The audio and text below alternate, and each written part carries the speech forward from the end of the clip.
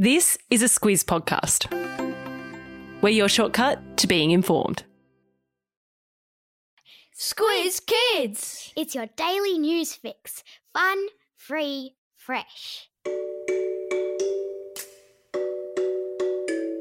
Hello and welcome to Squiz Kids Today, your fresh take on what's happening in the world around you. I'm Bryce Corbett. It's Wednesday, September 7. In Squiz Kids Today, farm kids key to allergy fight. Titanic tourism takes off. Squizzy tackles the trolls and the battle of the TV dragons. That's what's making news, kids style. The Lowdown. Are you one of the thousands of Aussie kids who suffer from allergies? Then do we have news for you. Experiments are underway in Germany to develop a pill to fight allergies. And we might all have country kids to thank.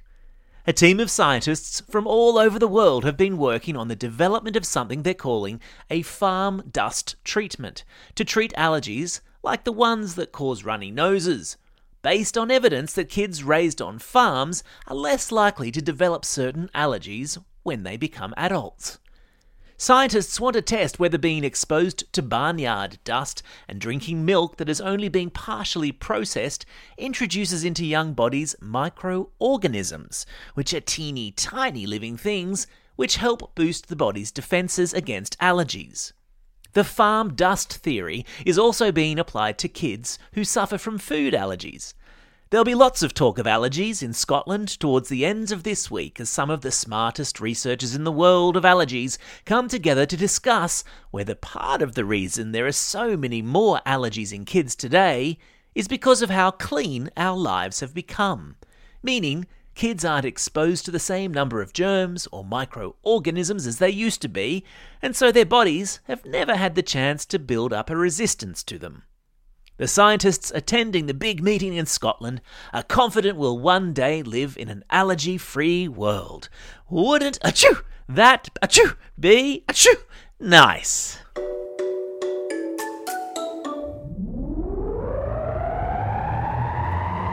Spin the globe. Each day we give the world globe a spin and find a news story from wherever it stops. And today we've landed deep in the freezing cold waters of the North Atlantic Ocean, where the world's most famous shipwreck is set to become the world's most expensive tourist attraction. I'm talking about the Titanic, the mega cruise ship that famously sank after hitting an iceberg on its first ever voyage back in 1912. You may have seen the news last week that new footage has emerged from the bottom of the ocean where the wreck of the Titanic lies, after a company took tourists down in a specially made underwater vehicle. It's now been revealed that each person who undertook the 8-hour round trip to a depth of almost 4 kilometres beneath the surface paid a whopping $365,000 to do so.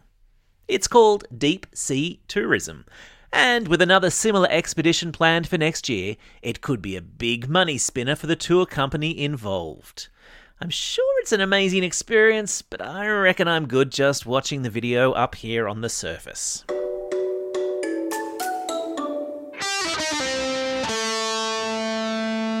Pop Culture Corner.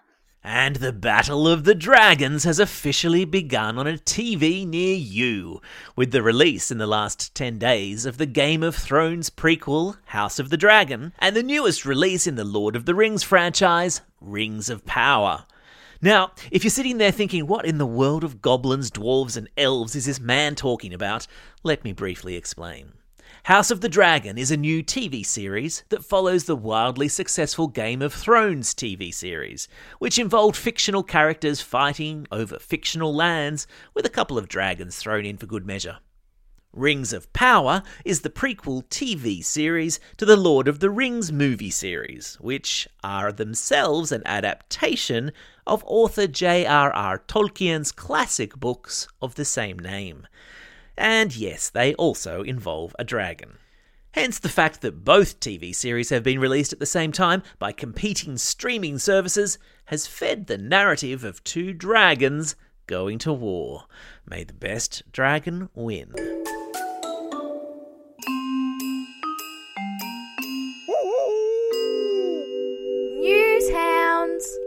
It's a Wednesday, and you know what that means. Time for Squizzy the Newshound to pop his head into Squiz Kids HQ and let us know what fishiness he's sniffed out this week on the internet. And will you look at that? He's been sniffing around the new Rings of Power TV show that we just talked about, and he's discovered that many of the reviews that are posted online about the show are fake. Okay, first up, what's a review?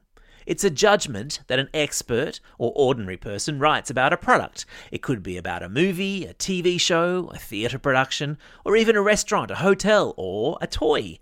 Reviews can be really powerful in that they influence whether or not the rest of us invest our time and money in that product.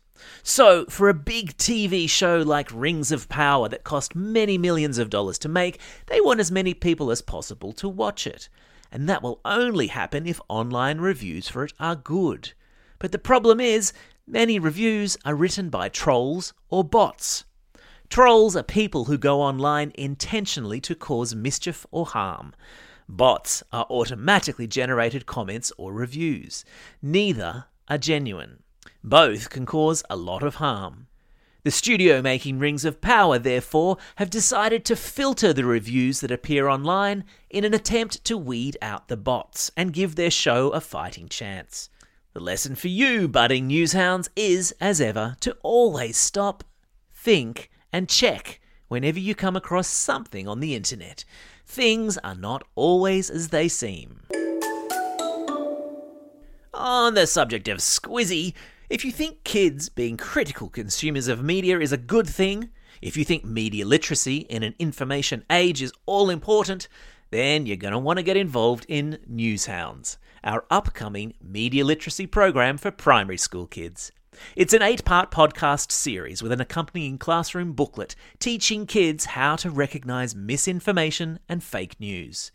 Thanks to our partners at the Google News Initiative, the Newshounds by Squiz Kids Media Literacy Program will be available free to all classrooms in Australia and New Zealand, with a launch date set for the start of Term 4. We'll be talking about it a whole lot more in the weeks to come, but to find out more and to register your interest now, go to squizkids.com.au/newshounds. I've stuck a link to it in today's episode notes. Time for the quiz. This is the part of the podcast where you get to test how well you've been listening. Question number 1. What's the name of the famous ship that hit an iceberg and sank in freezing waters of the Atlantic Ocean back in 1912? Yeah, that's right, it's the Titanic. Question number 2. Name one of the 2 TV shows with dragons going head-to-head this week. Yep, I'll take Rings of Power or House of the Dragon. Well done if you got both. Question number 3. Exposure to what sort of dust is being tested to see if it might reduce the number of kids suffering from allergies? Yeah, that's right, it's farm dust.